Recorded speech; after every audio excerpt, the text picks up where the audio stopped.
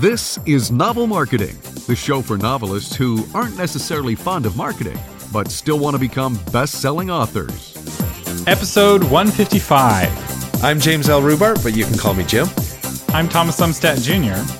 And in this episode, what we want to talk to you guys about is ARCs, Advanced Reader Copies, and how you can use those in a way that is going to get you more readers. And we want to talk about what is an ARC? Because you may be like, I haven't heard of this, or, oh, is that only something that traditionally published authors do? And it's not. Savvy indie authors use ARCs as well. So an ARC is often it's a pre-release version of the book. So there's maybe one round of editing that still needs to happen. And they're nowadays anyway, at least printed on demand by the publishing company for traditionally published, or you can make them yourself if you're independently published. And the idea of advanced reader copies is that you're able to give copies of your books to influential people in exchange for them reviewing your book when the book comes out. You can think of it like the DVD that they send to movie critics that have the movie on it before it comes out in the theaters. A lot of people don't realize this, but when you're reading your New York Times review of the movie, they got a special DVD, or there was a special press screening in a theater that journalist was able to go to. And that screening is what allows them to have the review the day the movie comes out. So it's the same idea with books, and they are very, very powerful. And we had somebody ask, I've got 100, my publisher's giving me 100 copies of my book to use for promotional purposes. What should I do with those 100 copies? What's the best use of those 100 copies of my book? And they're like, oh, well, let me tell you. So we have 8 ways that you can use your advanced reader copies to promote your book. Y'all ready? Okay, Thomas, let me stop you right there. For an indie author who says, you know what, Thomas, I don't want to go to the expense of printing up 100 copies. What's the best way for them to go about it? They can still give away ARCs, can they not? You can do digital ARCs, and there are services that will handle that for you. They're kind of pricey, or you can just give away digital copies of your books. But this is one of those things potentially that you spend money on to print up books and send them. But you do want to be judicious with who you're sending them to, because if you're spending $3.50 a copy, printing up 100 copies is going to cost you $350 plus shipping to all those people. Let's say it's another $350 of shipping. You're looking at a $700 promotional expense to send out your ARCs. You're not wanting to send them out. But somebody can do it for 20. Somebody can do 20 copies or 25 copies. I just want to make sure people understand they don't necessarily have to print up 200 copies of their book. Exactly. And so we're going to give you some suggested numbers here. And these are suggested numbers, assuming that you're getting 100 books printed up. You can get a lot of the same results with only 20 copies. So with that said, let's dive in. Yeah, let's do it. The first one is to host a contest with King Sumo to give away 10 copies of your book. We're big fans of King Sumo here. We used it for the giveaway of the email drip sequence, which we are going to do a podcast episode on soon. We're sorry it has taken so long for us to get to that. And that's nice of Thomas to say that. It really is kind of Thomas to say, we're sorry. It should be me saying I'm sorry, because I'm the one that really needs to spearhead that. And I've had some projects that have taken precedent, but I will be getting to that. Thank you, Thomas, for wrapping yourself into that. There you go. So, and for those of you who don't remember that, we had a contest where we would write a drip email sequence for your novel.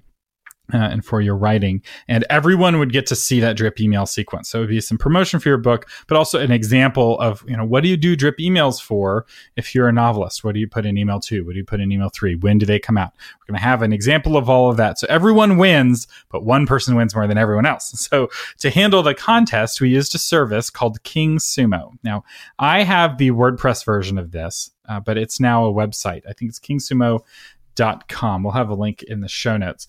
And what makes King Sumo special from other contests is that people get an entry when they enter the contest, but they get bonus entries when they share the contest on Facebook, when they share it on Twitter, and when they get other people to sign up using their magic link. And suddenly everyone who enters your contest wants to get more people to enter your contest who want to get more people to enter your contest, until suddenly you've gotten a lot of people signed up for your book to win a free copy of your book or whatever the free thing is that you're giving away. And the rule of thumb, I've said this before, I'll say it again, put bait on the hook that will attract the kind of fish you want to catch. So don't give away an iPad or you'll get fans of iPads. You want to give away your book or a collection of writings similar to yours. And what's great about this is that just 1 copy or 10 copies, however many you want to give away, can be a great way to build your email list. I think we doubled the Novel Marketing email list size, or close to doubled it with our contest.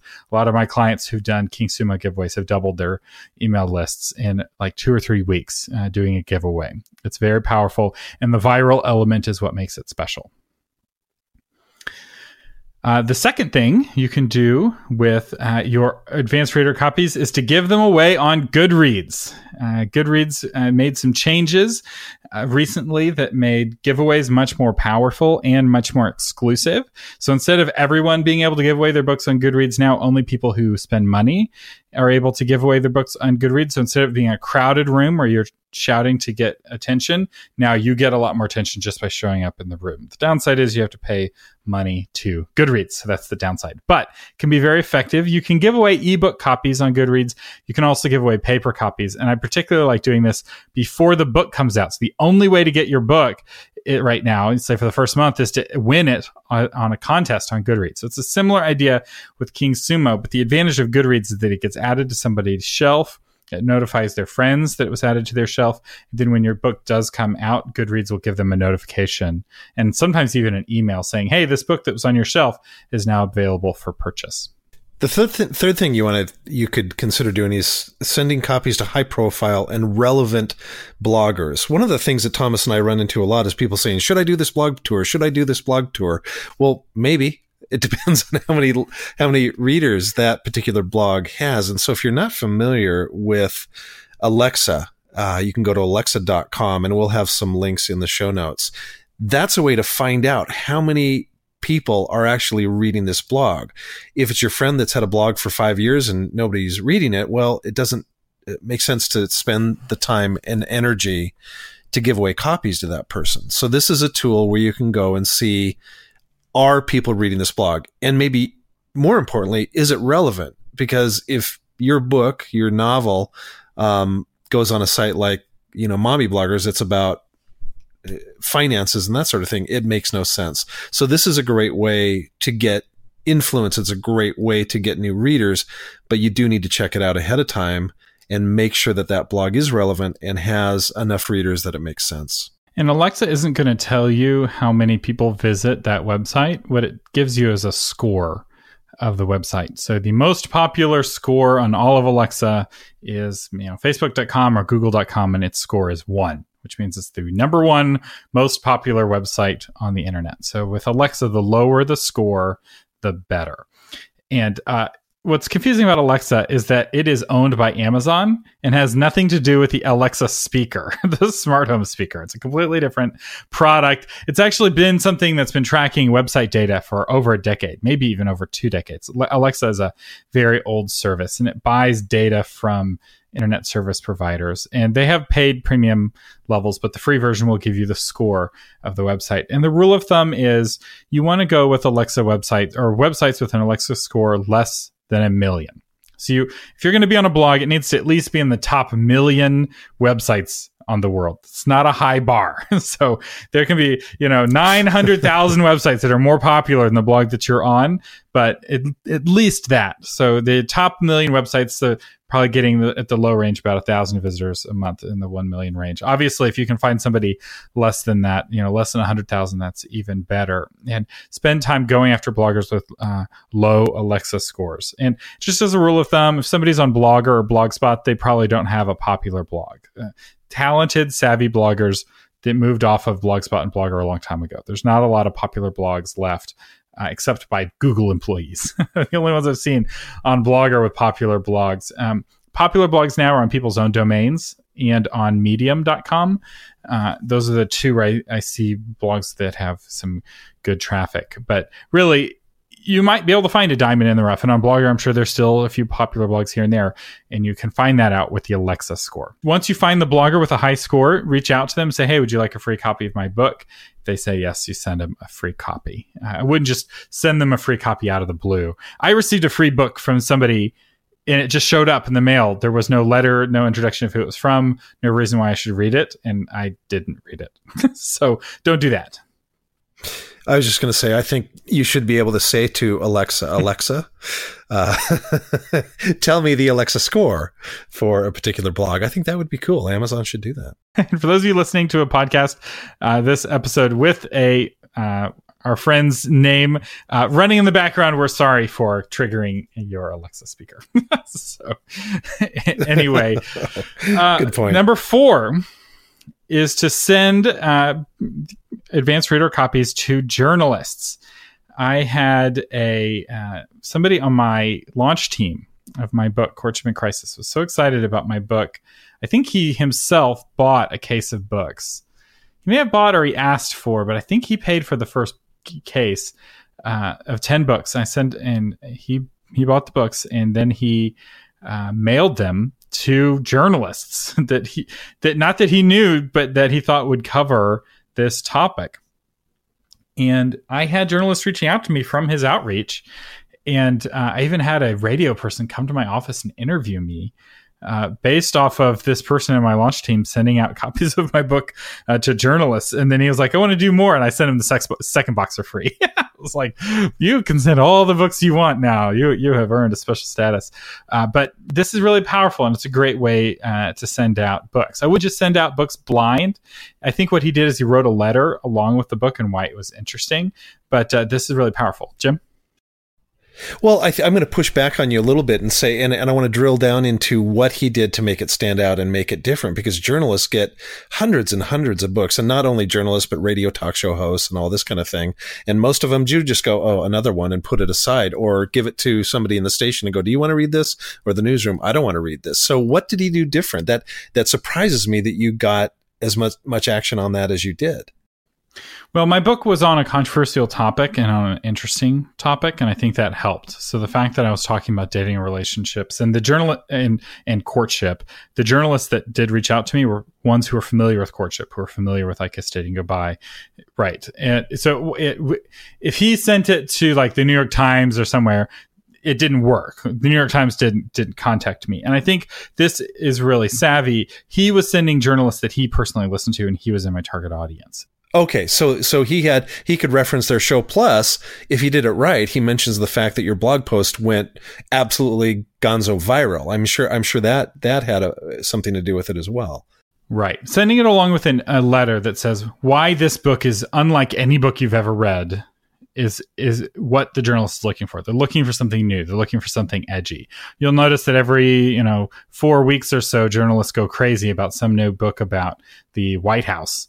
Why? Because everyone wants to know what's going on inside the White House. And if this is, hey, it's unlike any other book that's ever been written.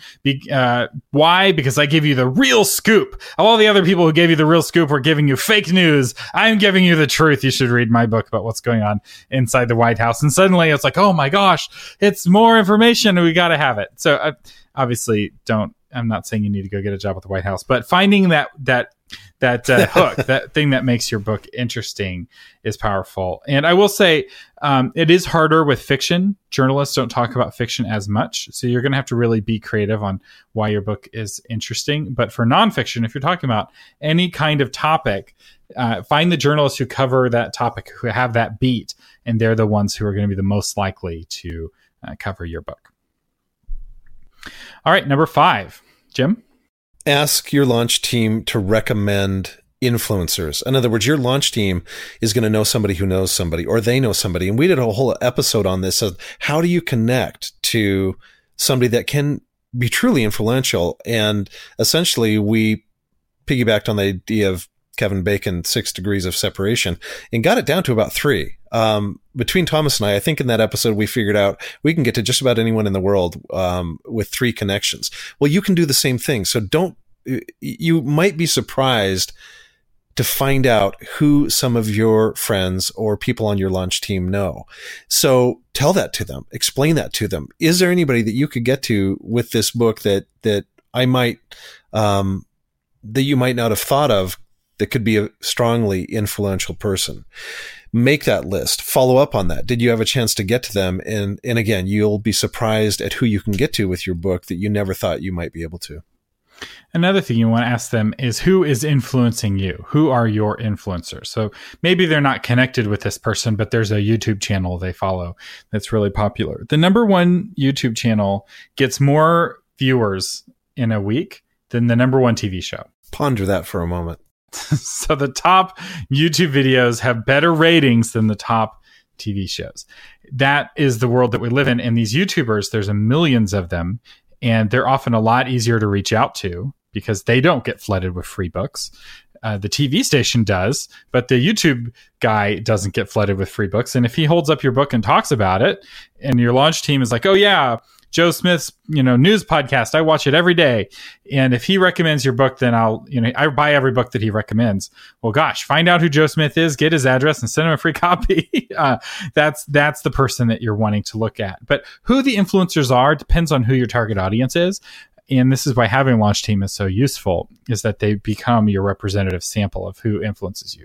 Maybe your launch team is influenced by podcasters. Maybe they're influenced by bloggers. Maybe they're influenced by, their local talk radio show. There's a Christian talk radio show or a news talk radio show in their town they listen to every morning. Those, I will say, as somebody who used to have a talk radio show, I had to come up with 2 hours of things to talk about every single day. It was very easy to get on my show if you had a book, if you could convince me that you're even remotely interesting or remotely fascinating. I'd have you on for 5 minutes, no problem. Especially if you give me a copy or two to give out to my listeners. I'd have loved to have you on my show. And there's a lot of small talk radio shows that are like that. Ask your launch team for a recommendation as to who those are. That's where you're going to find the good ones, the ones that are overlooked, the ones that aren't on the big long lists that everyone hands out of talk radio shows. Number 6, Thomas, do you like the idea of sending out signed copies? Yes, especially. So this is number 6. To send signed copies as a personal thank you to people on your launch team, especially the ones who go above and beyond the call of duty. So that one guy on my launch team, I think it was his copy. So one of the influencers he sent a copy to was Joshua Harris, the guy who wrote I Kissed Dating Goodbye, who went on to read it and is, now come out with a documentary about how he's changed his mind on dating and relationships. And it was all due to one guy on my launch team sending out some copies of the book. And so you want to make sure and thank the people who are helping you out. And this is a good, especially if you're getting free copies of your book from your publisher. Sometimes everybody in the launch team gets a free copy. Sometimes you want your launch team to buy copies of your books, especially if you're indie, you want to show some legitimate sales if they're leaving reviews on Amazon. It's up to you how you handle that. But I would definitely send a personalized thank you to people who've really gone out of their way. And not just people on your launch team, but anyone who's really helped you on your book. So did a friend of yours, give you a lot of beta reading feedback, send them a signed copy as a thank you. It's a good use of that, especially if it says advanced reader copy, because it becomes kind of a collectible. So when I had advanced reader copies of my book, I was a little nervous that people would post them for sale on Amazon and get money, but I have not seen that at all. No one is selling their signed copies. Everyone's keeping them as collector's items, which has been very encouraging to see. Maybe they've been posting them and I've sold it. I haven't seen it, but I found that that's very powerful. And one more little thing that you can do, this is just supporting your launch team, but if they are buying your book and you're not necessarily sending them out, take the time to send book plates to them and give them the chance to put that book plate, that sticker. And for those of you who don't know what a book plate is, essentially it's a sticker and you can go real low tech and just buy some from Office Depot, a white sticker that you put on there. It's like an address label, or you can go real high tech and design some really cool looking book plate. But essentially you sign it, you write a nice note on it, and then you snail mail that to them, and then they can put it in the book.